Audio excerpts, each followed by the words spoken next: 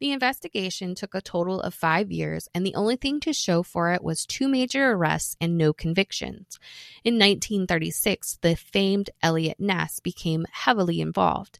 Ness was known for taking Al Capone down in Chicago just before taking on this case, which would later go on to ruin his career. The last victim of the Torso murderer was found in a dump site. It was believed that the killer placed the victim there as a message because the dump site was just outside Ness's office window. Ness was heavily criticized with how he handled things. 2 days after the final victim was found, Ness and a group of 35 police officers raided Kingsbury Run, the home to the city's most degenerate residents at the time.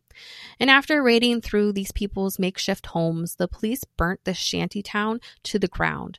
Interestingly enough, even though nothing was found during this raid, it seemed as though the murders had stopped.